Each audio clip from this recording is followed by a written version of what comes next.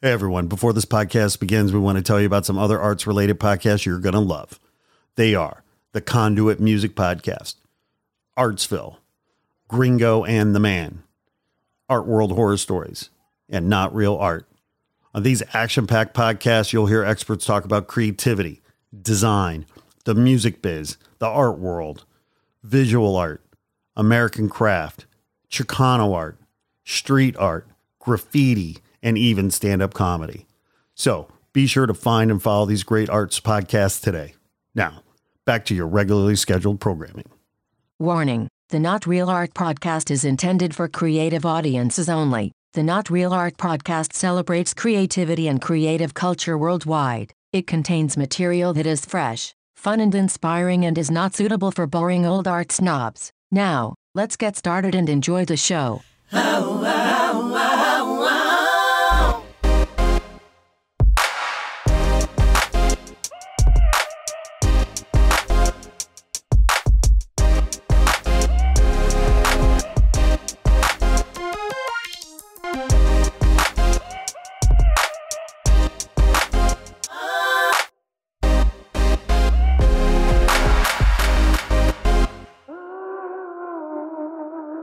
Greetings and salutations, my creative brothers and sisters, and welcome to the Not Real Art podcast, where we celebrate creative culture and the artists who make it. I'm your host, Erin Yoshi, and today we have Anthem Salgado. Anthem is an artist turned entrepreneur. He's the founder and lead business coach of Art of Hustle for entrepreneurs and creatives wanting to grow their practice while still maintaining their integrity, their ethics, their soul, creativity, and well-being. Anthem provides sound guidance and strategy that's proven to untangle your to-do list and clear a pathway to a new forward movement.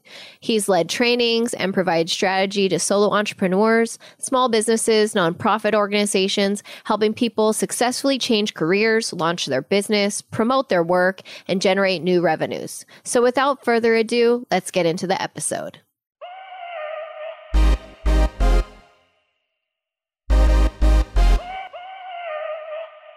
Hello and welcome. Today on Not Real Art, we have the one and only Anthem of Art of the Hustle. And, we are so thankful to bring you onto the show today because honestly, Anthem, I've known you for a long time. You are a dear friend. And I honestly don't know sometimes what I would do without your advice and wisdom along the way. So Anthem is actually my business coach as well as just a dear friend that I've gone to for advice. So, Anthem, thank you so much for being with us today on Not Real Art. Thank you for having me, Erin. It's a pleasure. Can you take us back, walk us through a little bit of your journey? You were a creative artist yourself earlier on, kind of when we first met around those days. What did you used to do as your creative practice? I identified as an inter- and multidisciplinary artist. I graduated from art school with a visual arts degree. And even back then, I was pretty multidisciplinary. So I started out aspiring to be an illustrator, dabbled a little bit in photography, some video, conceptual art, installation art. And then after college, I found myself hanging out with a bunch of folks who were cultural workers and activists and also identified as poets. So that was my segue into poetry, literature, short story, fiction, etc. And after looking at my work over a period of time, I realized everything was written from the first person perspective, which really lent itself towards monologue. And then that became my segue into performance and theater, screen acting, stage acting, and to support that all of those different things, I'd always been involved in one way or another in arts administration. So house managing, program managing, communications, marketing, etc. Yeah, that speaks so much to me because I feel like, it's like you have to do sometimes the back end to be able to do the creative practice. Like, they go so much hand in hand. Positively. I feel like it's informed me in a big way, even the work that I do right now. Yeah, absolutely. So, so take me through your creative, you're doing your art, you're doing arts administration, kind of like what took you into the direction of becoming like a coach? To be 100% frank, it was the 2008 recession. as a lot of artists know, we're primarily, a lot of us are gig workers, right? And I'd lived that way for my entire professional history, jumping around from gig to gig, having 1 gig, having 5 gigs, having 10 gigs. Like, you just make it work. That's our superpower in life, is just being creative, even with how we manage our profession. So when the recession happened, a lot of gigs just dried up and it was really difficult to find work. And I was feeling really frustrated and stuck. And I got to the point where I was just like, I'm just going to have to build something. If no one wants to hire you, hire yourself. That was my philosophy at the time. So I jumped into marketing consulting, and I knew that was an area that I was pretty comfortable pursuing, mostly because I'd already done it for organizations. And I also knew that there was a need there. There are a lot of artists who do great work who are underrepresented because they don't know how to advocate for their own work. They don't know how to communicate their value. And so I felt like this is going to be a good place for me to jump in and feel like I'm making a contribution to my field, and at the same time get myself paid. So that was my introduction to marketing consulting. And then over time, I realized, guess what? It's not just artists that need this help. It's everybody. So then I just started opening my doors and saying, you know what? If you need this help, I will help you. And it turned out a lot of small business owners needed this help, people who identified as sole proprietors, small organizations, etc. So I just helped everybody. And when I decided to go ahead and open up those doors, my title changed to business coach. Before that, were you an artist coach? Is that what you were saying? It was marketing consulting, pretty much, but with specialization in artists and nonprofits. So initially when you started, what were like some of the offerings that you would offer to artists? So in the very beginning, it was very workshop focused. I actually like to tell this story because it's fun to see how far it's gone. The very first workshop I gave, 100% experiment, had no idea what I was doing, was I wanted to teach folks how to do basic PR, right? So writing a media release, do some lightweight event promotion, that type of thing. And 8 people showed up, as I recall. I didn't have access to a space, but I was friends with some people at a theater, and they said all of our rooms are booked, but except for the lobby. So we can give you the keys and you can let yourself in and you can use the lobby. And that's the best we could do. But I was like, you know what? This is the hustle. So I'm going to take it. I gave a workshop in a lobby around a utility table. 8 people showed up. I didn't even have a slide deck or anything. I didn't have any equipment. I had printouts, and we just sat there and we grinded. We did analog work for like 3 hours, and people paid to participate. And I was like, wow, this is fantastic. So that was the beginning of it. It was really workshop focused, teaching basic skills. And then over time, more and more people started asking like, hey, how does that principle work again? Or what was that thing? I wish I could hear it again. And then it clicked to me that people needed more specific advice and more one-to-one work. And that's when I started offering my services more as a coach as well as a workshop facilitator. Yeah, because I feel like the coaching one-on-one is so helpful. I've seen it change my own trajectory. And what I really like is that you focus a lot of times on these kind of like low lift, high impact things that like I would never spot. Like I feel like sometimes as a creative, you're like in the weeds. You just like aren't paying attention to it. And a lot of times you've kind of uplifted those things for me. So when you're working with other artists, like how do you kind of, you know, like what do you look for? What are you spotting? How are you trying to guide them? A lot of times I approach the work, I think my superpower when working with folks is that I'm an outsider. Like the less I know about someone's work in a weird way, the better. Because then I could just look at their marketing and communications assets as an outsider and I could immediately ask myself some basic questions. Do I get it? Do I understand what's happening? Is this website navigable? I can just experience it with fresh eyes, whereas someone who's in the weeds can't see these things because you're so close to the work. But as an outsider, again, I have no biases at all. I just come in and the analysis comes off fresh. You know what I mean? Like, does it work or does it not work? Do I get it? Do I not get it? So we just really go from there, like me arriving as a stranger. So that's really, I feel like, where I could lend my expertise as an outsider. I mean, it's crazy because it sounds so simple, but it just makes so much sense to be like, do I get it? is this clear? Like, do I know what you're trying to convey to me? Because a lot of times, I know that I've done that in my own marketing where I'm like, I'm trying to put too many things on one flyer, or I'm trying to put too much out there all at once, and I like overwhelm people. And so just like having the fresh eyes, I could see being so helpful. So today, what are some of the offerings that you like to offer to artists? Well, I still like workshops. There's something really nice about getting folks in dialogue in a group setting. So I still like offering those from time to time.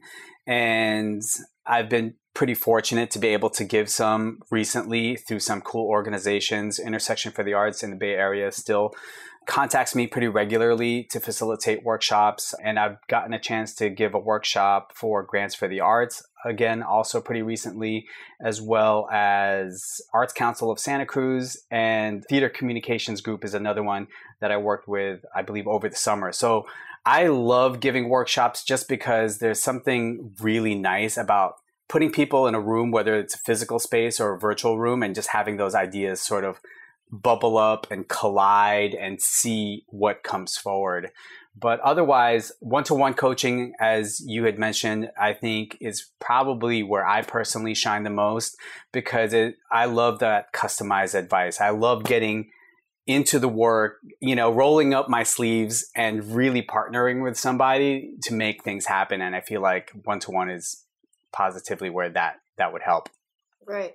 So when you're working with like someone new, or I guess because you've been working with such a variety of people over the years, what are common sticking points that you see people kind of getting stuck at? Yeah. So there are probably a bunch, but off the top of my head, I feel like the recurring one is people's obsession with tools, marketing tools specifically, and not really knowing how to use them. Right. So what I like to tell people, and, so this will happen a lot. Someone will hit me up through an email or some kind of, request or inquiry, and they'll say, can you help me with my social media? Can you help me with my Instagram? Can you help me start a podcast? Can you help me with my blog? Right. So these are all tools. And so what I like to tell people is those specific tools are kind of like vehicles. Imagine them as delivery vehicles. So an airplane, a box truck, a bike messenger, they're all there to deliver something. But the most important thing is the actual content that they're delivering. Totally. So everyone has to get back to basics, which is, what is your story? What is your main message? Because that's how you maximize on each of those specific tools. If we're just grabbing tools, it's like sending out a fleet of delivery vehicles, and when they arrive at their destination, they may deliver nothing, right? Because people haven't fully thought out, what is my story? What's my narrative? What value do I bring to the universe? So first and foremost, I say, let's flesh this out. Who are you? What are you all about? What are your qualifications? Why are you passionate about this work? If someone wants to work with you, what should they know about you? Once we flesh out all these details, then it's easier to populate all of those tools that I mentioned in the beginning. But if you just go straight to the tools without the actual content, then you might be wasting some really valuable resources, time being most valuable among them. Yeah, absolutely. I mean, I think I came to you with one of those too, where I was like, Anthem, I want to grow my social media or something.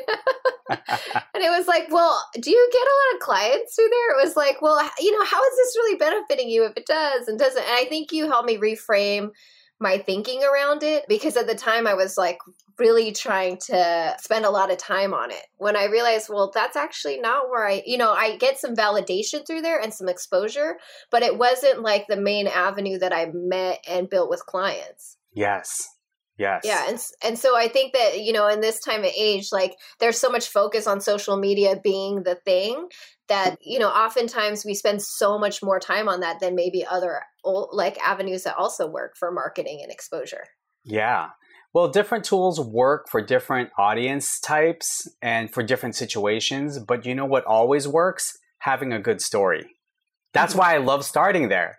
The one thing that unites most of us as a species is language, the idea that we can communicate to one another. So we always, in my system anyways, always start with language. Always start with language. Because once you have that story figured out, then you could do all kinds of amazing things with it as far as initiatives and campaigns and, all kinds of things that you could try with marketing and communication. So yeah, story first. Yeah, absolutely. I can't remember who had said this, but they were telling me basically like people don't buy the what you're doing, they buy why you're doing it. Mm-hmm. And so like the more clear you are on your why, then the more that they can get invested into what you're doing, Yeah. And then they really follow along with it. So I think that makes a lot of sense about really fleshing out your narrative, because I think a lot of times we think we know, we're like, oh, well, we do this for whatever reason, like I'm working on this project because of climate change or whatever. But you have like, even though it's in your head, sometimes just by putting it down on paper, like you made me do that a lot, like write it down, make a vision board. You made me listen to books and audiobooks and stuff. Yeah, positively. Yeah, I think that all those were incredibly helpful. So you have this quite robust library of resources and their video. Can you walk me through some of like why you built that and what are the things that are in it? Yeah, so I'm in like year 11 as of the time of this recording.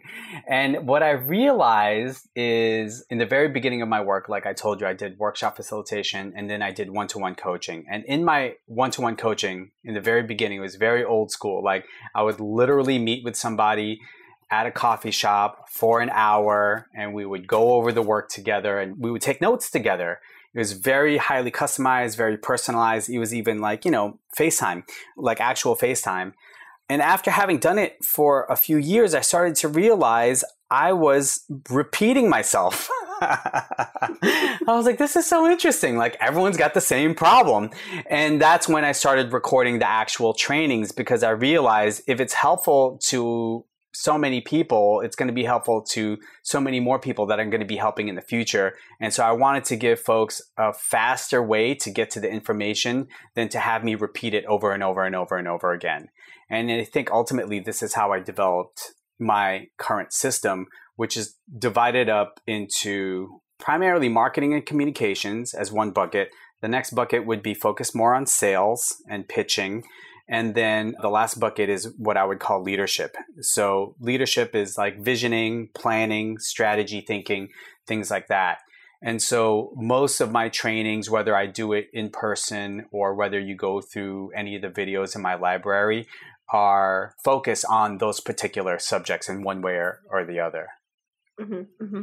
And can you tell me a little bit about what are some important points that you think each of those hold? Like with marketing, you kind of talked about having your story.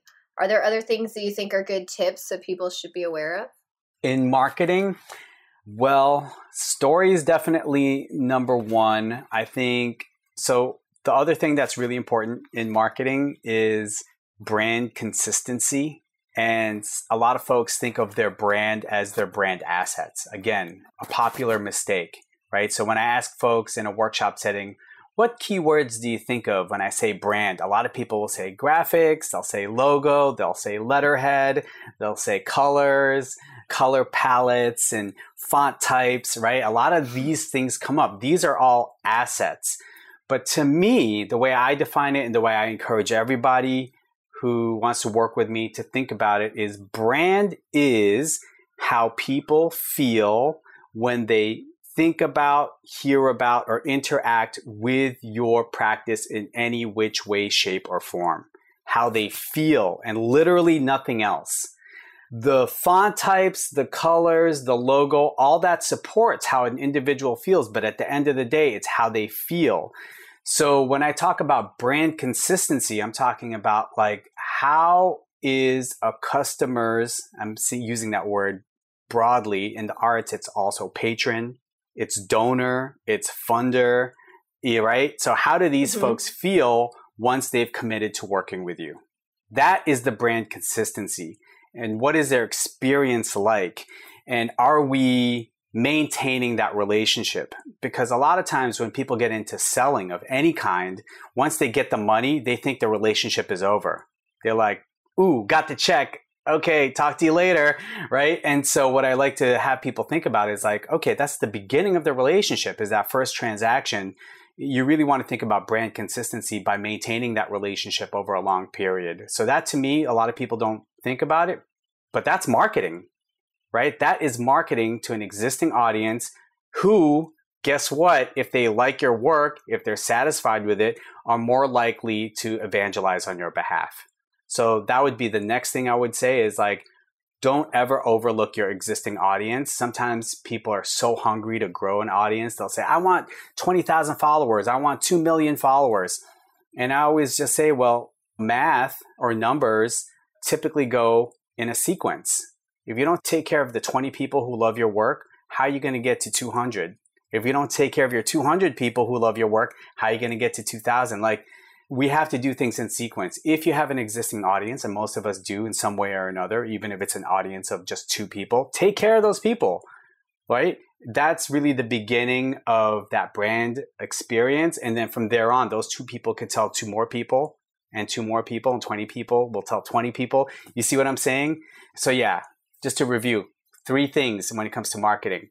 Have a tight narrative, really be clear about brand and customer experience, and don't overlook the superpower of evangelism from your existing audience.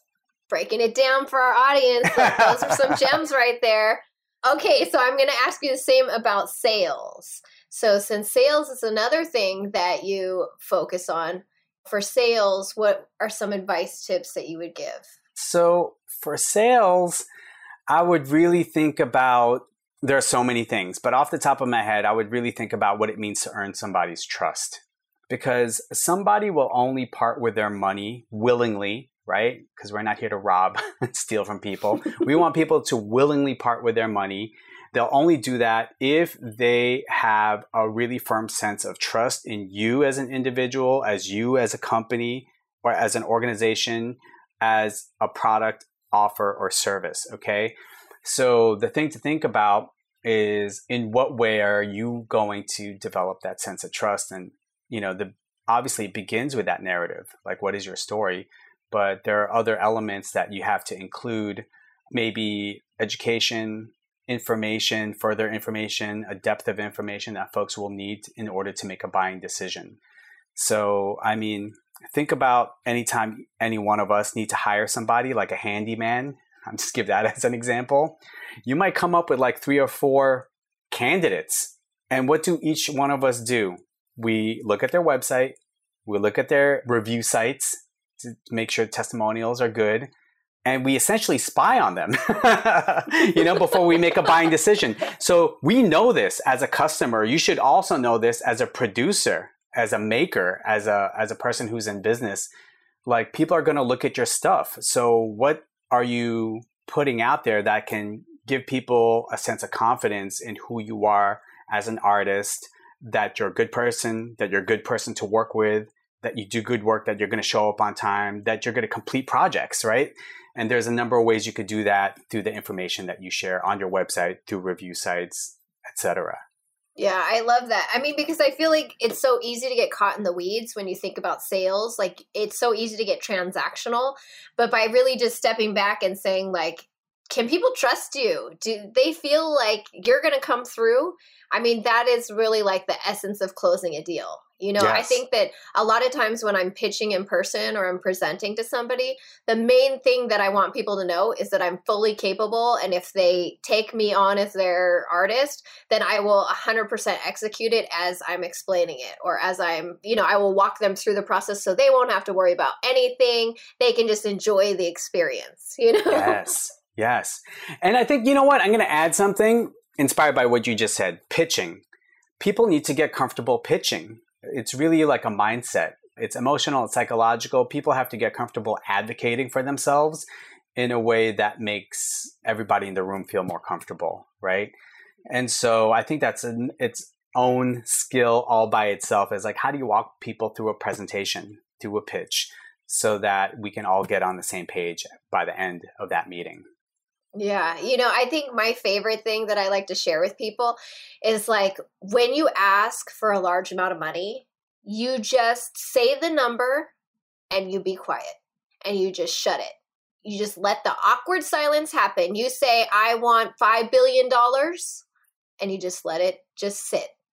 because you just have no idea what they're thinking. Like, they could be thinking, whoa, that's insane. Who has that type of money? They could be thinking, like, is that something that I actually have right now that I can invest in this? Like, you have no idea what they're going through. And so even though to you, you could be freaking out like, oh my gosh, this amount is so much, you know? Like, you almost want to walk it back and say like, well, but you know, I mean, I could do it for 500,000, or, you know, I mean, if you only have 250, then I could work something out. Like, I've seen that happen so often. And so I always tell people when they pitch, wait for the awkward silence and just smile through it. Yeah, because let's point something out that you just highlighted for us. When people walk themselves back, they're basically self-sabotaging. They are ruining their own deal because they're getting caught up in their emotions and their fears and their negative visualization. And so what the silence actually does is it gives the potential buyer a chance to think. And when you talk, you're basically ruining their opportunity to take your offer seriously. So give them that space to think. And the best compliment you can get if they don't take the offer is they'll counter. And there's nothing wrong with that, right? So that's part of dialogue. So we shouldn't be afraid of anyone's reaction, because in my mind, there is no bad reaction unless they just fully walk away. But if they counter you, that's actually a compliment, because that's them saying, you know what, I want to work with you, but let's keep talking. And let's keep talking is always a good thing for those kinds of conversations. So yeah, absolutely. Yeah. I think when somebody counters, you're like still in the ballpark. You know, I always take it as you're in. You're like, they're actually considering this, you know, like, and so whatever they come back with, you're like, you know, because a lot of times too, it's like you go into it knowing that there's a good chance they will counter. So you're like, you know, I try and prepare myself for the counter too. Yes, exactly. Exactly. Don't counter yourself though. Yeah, no. That's what I mean. Just shut it. Just like be quiet. Let the awkward silence happen. Smile big and feel confident. There it is. There it is. Okay, so now the next segment, leadership. What are some of the things that you share with your artists or your entrepreneurs about leadership? Yes. The main thing is all of us, most of us, I'll say most of us were introduced to earning money through wage work. That's the most important thing I want to point out. So as a wage earner, you get paid according to your time, not how smart you are, not how skilled you are. You put in an hour's worth of work, you get an hour's worth of money. Right? So I always like to ask people in a workshop setting, like, what was your first wage job? And people will say like, oh, I used to work at an ice cream shop. I used to work at a restaurant. I used to do retail at a sporting goods store, whatever. And I would say, well, imagine yourself at that age, whatever, 16 years old or whatever it was. And for some reason, you just needed some extra money for the weekend. How would you make that money? And everyone says, well, I just ask for an extra shift, work more hours. So that works when you're an employee. For a long while, it'll work. It doesn't work when you are a business owner. It doesn't work if you're a creative entrepreneur, because you'll run out of time. You will run out of time. So that's not the mindset that I like people to bring to their entrepreneurial work, because they'll burn out is basically what happens. And I've seen a lot of people burn out. They'll say, oh, I want to try something. I want to try working for myself. So they start these small businesses, small practices. And then they figure, well, I want to be hardworking because that's how I prove myself in the field, and that's how I'll make more money. So they do the hard work, but they run out of time because you only have 24 hours. Your body only has so much energy. And so then they quit and they say, well, it wasn't meant to be. And I always think that's a shame, because they missed out on this principle that I'm about to share with you now. Is it's business owner thinking, not employee thinking, that you need to bring to your work. That's what I call leadership, right? Is like not thinking along a scale of less work is less money, more work is more money, but thinking, how do I do this more intelligently? How do I work smarter? How do I get maximum return for everything that I do put work into?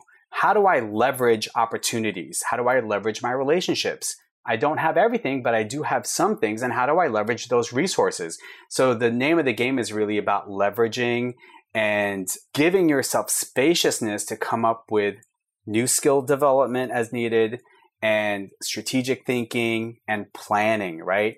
Employee thinking does not afford you space to think or to plan, because you're just always chasing after the next contract, chasing after the next dollar. And why wouldn't you? You are literally rewarded for it with money. So it's easy to get caught up in that hamster wheel, but it's not sustainable. It doesn't move the ball forward. I always tell people, think about how you're going to develop yourself, not just how you're going to make money, because money comes and goes. And if you're always chasing after money, eventually you'll just get tired. You will lose that race. So leadership to me is about personal development, professional development, planning, strategy, visioning, like a lot of the stuff that you mentioned at the beginning that I made you do. Yeah. I mean, absolutely, because I think that sometimes when I tell people like, oh, I have a business coach, they take a little step back because, it's like, I have an MBA, I'm a business person, I feel like I'm savvy at business. But by having someone like you to work with, it gives me the spaciousness to have that time to think about strategy. Because a lot of the times I'm just going. It's like a time that I get to set aside and be like, let me pull over and talk about strategy and have somebody to actually feed back and forth with. Because, as an entrepreneur, a lot of times you're doing everything yourself and you don't have somebody that can like bounce ideas back. Like, does this make sense? Just as simple as, does this make sense? Is it clear? Or this is a strategy I'm trying to go. Could you help me roadmap this? Yes. Yeah. To me, it's about plotting a course. And at the end of the day, like, you and I are both in California. If we wanted to plot a course to New York, that would be like the destination. And then we'd have to figure out how are we going to get there? Through what method, what's most cost effective. And if I'm driving, like what route am I going to take? And, life takes over. So you're going to have to pivot from time to time, but some people only live in pivoting. And that's just crazy to me that they're constantly behind the ball, fighting fires and stressed out. Like, you don't have to do it that way. All you have to do, just plot a course and then be prepared to pivot as you go. But at minimum, plot that course. Yeah, I think of it as like sailing. Like they say you have to tack, Yes. like depending on the wind, you have to tack in the direction. But you like plot a course and then you tack to stay on course. Exactly that. There's another thing that I love that when you shared this with me, and I just want you to share with our audience. Can you talk about this concept of due dates versus due dates and the importance of having them on your calendar? Yes. So everyone knows the due date for their taxes. So that's an example. DUE. I almost forgot that one. Because last year they extended it 2 months. This year was only one. Almost got me. Right. So generally speaking, we're looking at mid-April, right? But most people, because, let's say you put that in your calendar because that's an important date. So you put it in your calendar and you're like, okay, mid-April, got to have taxes turned in. The bad part is people only think about it when it's due, D-U-E. So what I encourage people to do is like, okay, that's when taxes are due, but when are you gonna do them? So I tell everyone that they should also think about due dates as in D-O. When are you going to actually do them, execute them, make it happen? And so that date obviously can't be the same as your due date. So you got to push it like weeks backwards and really think about it, for folks who might be listening, who've ever done events, think about it like a production timeline. And you got to reverse engineer that and think about realistically how much time you need going backwards in the calendar to be able to turn it in on time. And again, going back to what we were talking about earlier, I'm trying to get people out of that scramble mode where they're always just like, oh my gosh, another thing is due and I got to do that and I got to do that. But they're doing it all against the actual deadline. So I want people to get that spaciousness and start plotting due dates, meaning work hours, when they're actually going to sit down and enjoy doing it far ahead of schedule. Yeah, I think that that's been super helpful because now my calendar, it looks more insane than it did before because it has the DUE dates and DO dates. But at the same time, it like helps me get things done because I'm like, oh, I don't got time to waste. I already know what's coming next, Yes. Yeah, it's super helpful. Okay, so I have another question that I want you to share with our audience. Websites. As you said, people will go and spy on you and your website. Can you talk me through some things that you've seen in good websites, versus like a bad website? Like what makes a good website? Yeah. So I think we need to be able to answer some of the most basic questions about who you are. That's number one, right? Who you are, whom you serve, how you serve them, and at the end of the day, what should I do as a visitor to take the next step? If someone, and this is true, this was true a while ago, and it's probably faster now, but there was some kind of data that came out some time back that folks spend up to 3 seconds on a website before determining whether they've landed in the right place or not, which is a bit scary. That's how much time you have to make a first impression to let someone know you're in the right place. You found the right person. That's it, 3 seconds. So in those 3 seconds, I would say you need to be able to answer those questions quickly. You do that through visuals and you do that through language. And you do that all before someone is required to scroll. So websites are typically divided into 2 parts, above the fold and below the fold. And that's taken from the old school newspapers that would actually be folded. All the important stories would be above the fold. So on a website, you need to be able to answer those questions for your visitor about whether they've landed in the right place, all above the fold. And then if the answer is yes, I've landed in the right place, then they will be encouraged to continue to stay on your website and scroll and click around, etc. But yeah, at the very top of your website, have that information be as immediate as possible. I'm like, I better go update my website. No. Yeah, we live in above the fold or below the fold? It's always changing, because it's like sometimes you update it all the time and try to keep it current. I'm like, we live in a weird world because people have short attention span. So we're at a time now where we really have to honor that this is the world we live in. And let's get people that information as quickly as possible. The more we make people work to get that information, the more likely they are to just leave because people get overwhelmed easily these days. Totally. Okay, so there's this other concept that you walked me through that I hadn't thought about in a really long time, and I think it's just such a helpful concept. Can you talk to me about the client funnel? What is the client funnel? Yeah, so the funnel is a classic business analogy. It's typically, if you think about any funnel, it's wide at the top, narrow at the bottom. So how wide it is at the top basically represents how many people may be interested in your product, your offer, your service, your art, your experience, your event. A lot of people, because it's wide. And as people journey through the funnel, meaning downwards to the narrow part, a lot of people will automatically bounce out. But the people who make it to the very bottom of the funnel, where it's most narrow, it'll be fewer people, but they're going to be the most interested, most dedicated, most excited about what you're bringing to the table. And so along that funnel, what I like to tell people is if you were to divide it roughly in the middle with a horizontal line, the beginning part of their journey is all marketing and communications, and the bottom part of that journey is all sales, messaging, and tactics and meetings, right? So as an example, when folks ask me about social media, I always like to let people know social media is the last layer I would encourage anyone to develop, because social media is at the very top of the funnel. It might be a good way to get the word out and let people know you exist. But at the top of the funnel, where most people might learn about you, they're also the most cold as far as buying temperature. They know about you, but they're not committed to you. You know what I mean? And so then you might have to start thinking about, as they move downward through the funnel, it's going to be through your messaging curation, right? So I'm speaking really abstractly. Let me see if I could make it more concrete for folks. So let's say I go to your Instagram. I like the art. And then I say to myself, I'd love to learn more about this person. So I go to your link in bio, and it happens to be your website. So I go to your website. That's another part of the funnel journey. Okay, I've just taken a step forward, meaning down into the funnel. At your website, I like the art. I continue to like the message. I'm learning about the mission. This is very cool. Oh, wait, check it out. There's a blog. So now I'm going to read the blog. I've just taken another step forward. I'm learning more about this artist.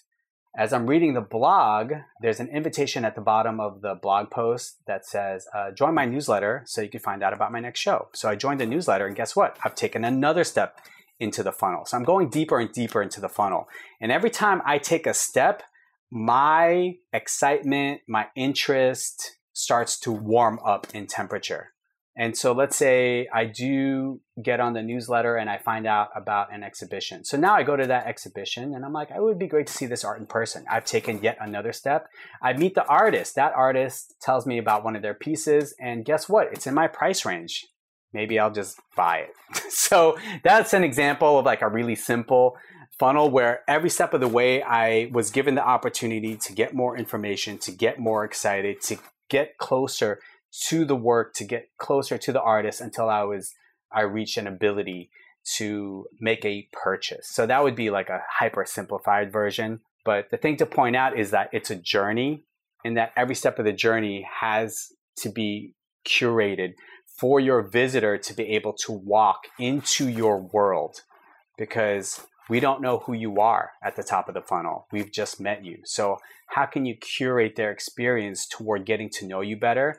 It's safe, it's informative, it's exciting, and then ultimately gives us the opportunity to support you, whether we're a donor, a funder, or just like a straight up buyer. Mm-hmm. There's a couple of things that make me think of when it comes to the funnel. One is that I feel like a lot of people never think about this. Like you never really think about the journey that people take to get in touch with your work or get in touch with you as an artist, or they follow you. For them to get to make a purchase, like they went through a whole journey before that you might not ever think about. And so I think what also goes hand in hand with the client funnel is like the appropriate messaging that goes with each stage, And I think there's this great analogy where they say like a lot of people message hot messages to a cold audience, so you're doing hot messages, which is like, bye, hey, bye, to somebody that doesn't know you. And I guess there's like this analogy where it's like if you walk into a bar and you say, hi, do you want to go home with me? Like right away, like instead of like, hi, what's your name? Would you like a drink? Like you just went in hot, like super hot, like too hot. You just freaked everybody out and they're like walking away from you because they think you're creepy. Yep. And so I think it's something that has stuck with me over the years and thinking about when you think of your client funnel, how do you message to each of those stages? Yeah. Super important is exactly that. That's why I use the word curate a lot, because the truth of the matter is a lot of people have tools set up. They have already a lot of sort of like marketing and images and stories that they're just haphazardly publishing. And a lot of times when people ask me like whether I can help them with something or not, like again, social media or blog or what have you, I'm always like, well, how is this going to help your practice? And they're like, well, it's going to grow my audience. I'm like, how exactly? And I'm pushing it when I ask, but it's important for folks to know that they don't have a system, right? So what I encourage folks to do, because most of us do have all these assets, is to start to line them up. At minimum, at least line them up into a sequence, because the funnel is a sequential journey. And so far, most people are just publishing things like in shotgun fashion, like, here's a post, and here's another post, and here's a picture, and here's a story. But they're not really thinking about it from a curatorial lens. And so that's what I would encourage folks to think about is like, go back. I mean, for anyone who lived through the 80s and 90s, think about it like a mixtape, right? Like how would you have the songs line up in a way that there's a clear message, there's a nice journey, right? Don't just play everything at once. It would be noise. Yeah. Like you have your intro, you have the one that's like gonna bump away long, like the one that's gonna get you all hyped up. Yeah, it goes through a journey. You might have a breakup song in there. It's like it takes you all through all the emotions that you need to go through at that point in time. Yeah. You got an interlude. Yeah. You might have some, people do shout outs or whatever. You know what I mean? There's all kinds of things that go into it. I want that, the Art of the Hustle mixtape. When are you bringing that out? Okay, you got to drop that one. I want it. That'll be the next project. Okay, so I also want to ask you, you do this amazing thing, and I recently got to experience one, so I just want to big up it. But the 90-day plan, I feel like this has been really transformational for me. And could you share with our audience, what is a 90-day plan and, some of the component parts of it? Sure. So the 90-day plan is basically a business plan. And what I like to tell people is there are two kinds of business plans in the world, generally speaking. And the first business plan that most people will be familiar with is you could take a workshop, right? You could take like a 6-week workshop and they'll have you do like a market study and they'll ask you about your figures and you'll have to put all these numbers into an Excel spreadsheet. And at the end of the class, they'll tell you to print it out on really nice glossy paper and you should make it look like a good looking book. And a lot of people will be really proud of this type of business plan. And afterwards, they'll never open it ever again. And that's a shame because you put in all this work into it. So what's the purpose? I'll tell you the purpose. The purpose of those kinds of business plans is to make an impression on someone like a bank or an investor because they want to know that you've thought everything out. That's really the purpose of that business plan. The downside is it's not actually good for execution because life is crazy. Things change very rapidly. And so you can't plot out 5 years worth of financial projections and how all your customers are going to love you from day one and how you're going to make all this money. Like that's just not realistic. It's nice as a vision. So I don't want to discourage folks from having the vision. But if you want something that you can execute, in my opinion, that would be a 90-day plan is more realistic, right? So a 90-day plan to me is a sprint. Think about what 90 days is. It's basically 12 weeks, which is not a lot of time. So the question that I put forward to anyone who attends my 90-day planning workshop is like, what can you accomplish sprinting through 12 weeks? So it's got to be impactful. It's got to be strategic. It's got to be visionary. It's got to be something you can accomplish, obviously. And so it keeps us hyper-focused on a specific set of outcomes.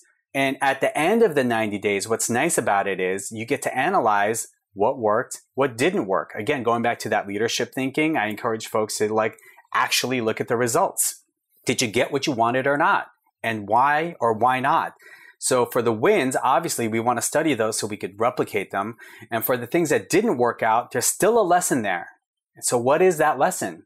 What needs to be adjusted? What needs to be figured out? And then you put those learnings into your next 90-day plan and you keep blazing, right? So I feel like it's more realistic, it's more executable. And at the end of the day, if you want to have a plan that's actually going to have impact, it's 90-day plan, not the 5-year plan, not the 10-year plan. It's the 90-day. Well, I mean, the 5-year plan, it makes a pretty good, like, hold your door open, you know, it's a good paperweight. Yes. It exercises your fingers so that you can type really fast. I mean, I've written a few of those, and like you said, it's like you get it out. I think what's helpful for me when I have written those, it's a chance for, you know, like a lot of times you don't write it yourself. So it's a chance for your team to get on the same page about, like, what's a long-term trajectory. And then you never look at it again. It's like that planning moment is very helpful. We all know where we're going. And then it's like, boom, let's use this to hold the door open. Yeah. But like the 90-day plan, it's like, let me strategize right now what I need to do that'll just take me to the next level. Because I think a lot of times we get lost in like, we're trying to hit that superstar success, which is so far off that it's like, you know, it's like what takes you to the next level that takes you to the next level. They'll take you to the next level way before you ever get to like the final thing, you know? But that's actually where the growth happens. Yes. And those tinier steps. Yeah. So, okay. So if somebody is like, this sounds awesome, 90-day plan, just like what are some component parts? Like if somebody wanted to start to do a basic strategy, what would you recommend? So real high level, the component parts would be always revisit who you serve. That's number one, because a lot of times our audiences will change as we mature professionally or even emotionally, right?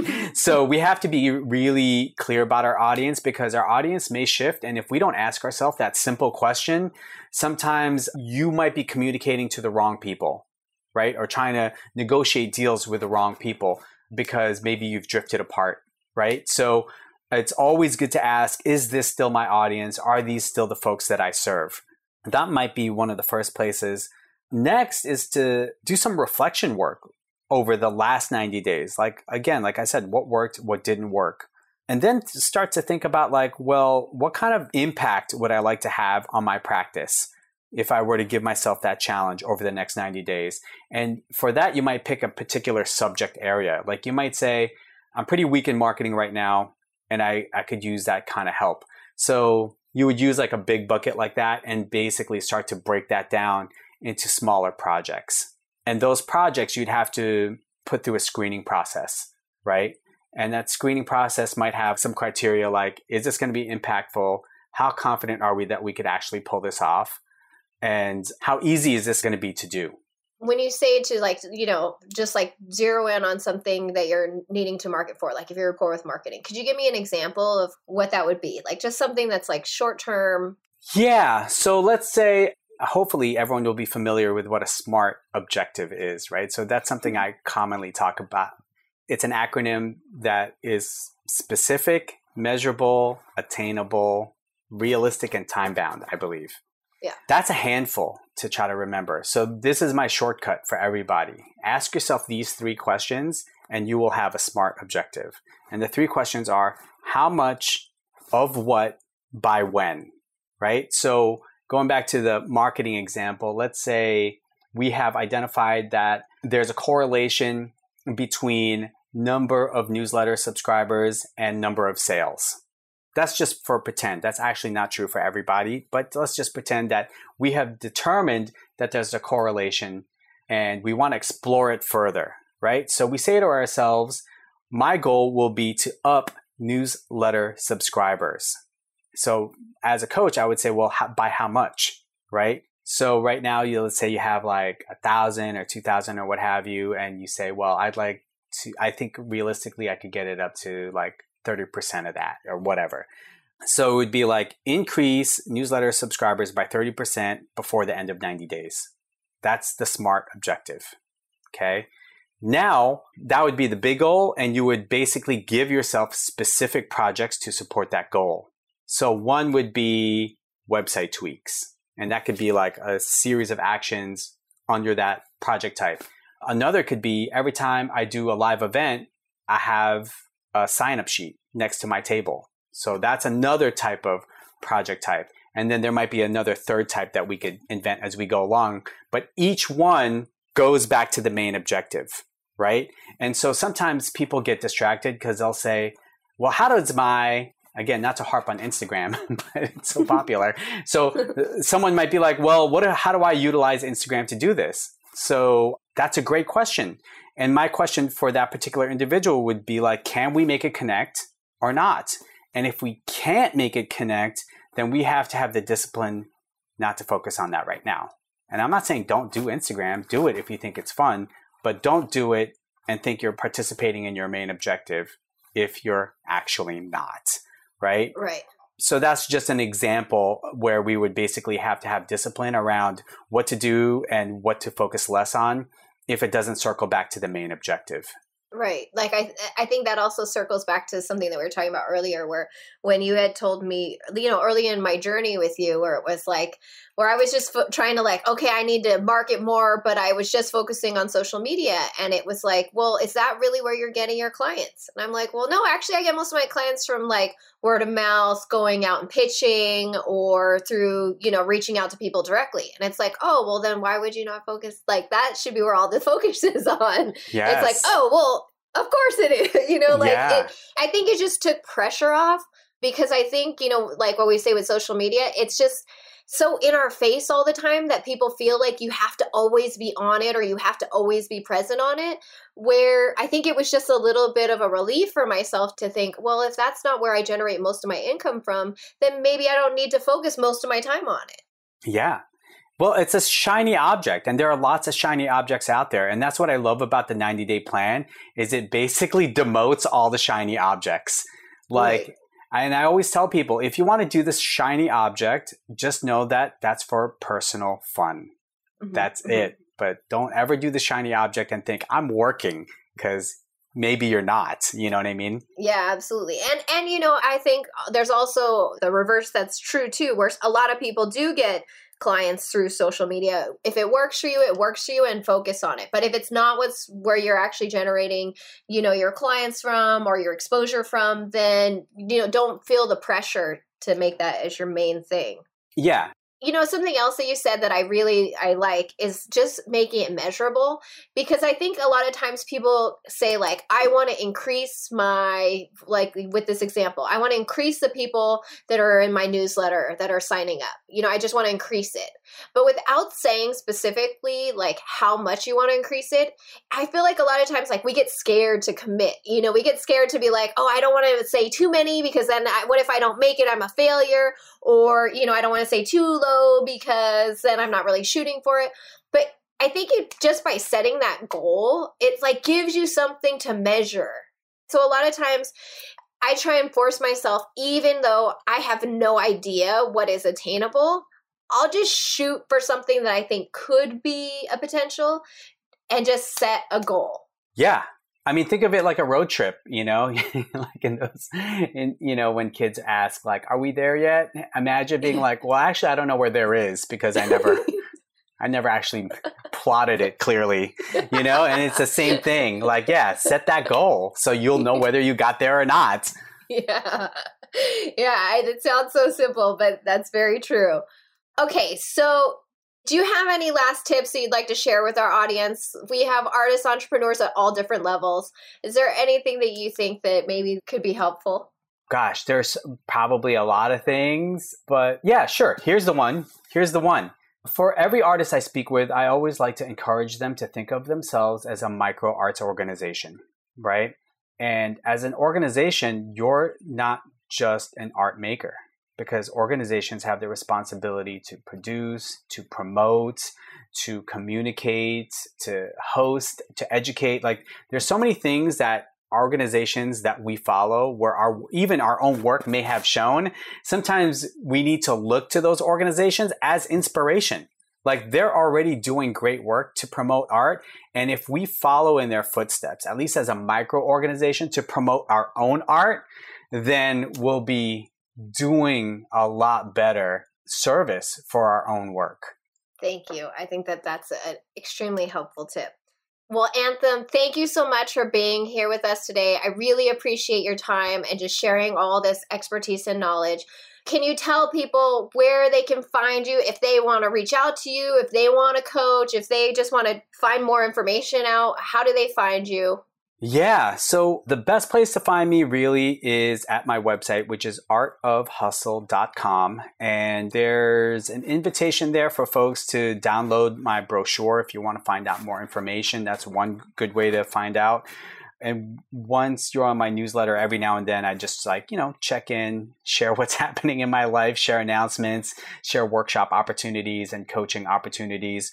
For folks who are serious about trying to look for a coach, if you are stoked about that possibility, then so am I. And I often offer folks 20-minute complimentary consultations where we could talk very briefly about your practice and see if I might be a good fit for what you're trying to accomplish. And so you're welcome to do that as well through the contact form at my website. Wonderful. Thank you so much, Anthem, for being here with us today on the Not Real Art podcast. We super appreciate you sharing your knowledge with us, and thank you so much. Yeah, you're welcome. Definitely. Hey there. Thanks for tuning in. Please be sure to like this episode, write a review, and share with your friends on social. And if you haven't already done so, please press the subscribe button and follow us on Instagram at Not Real Art World.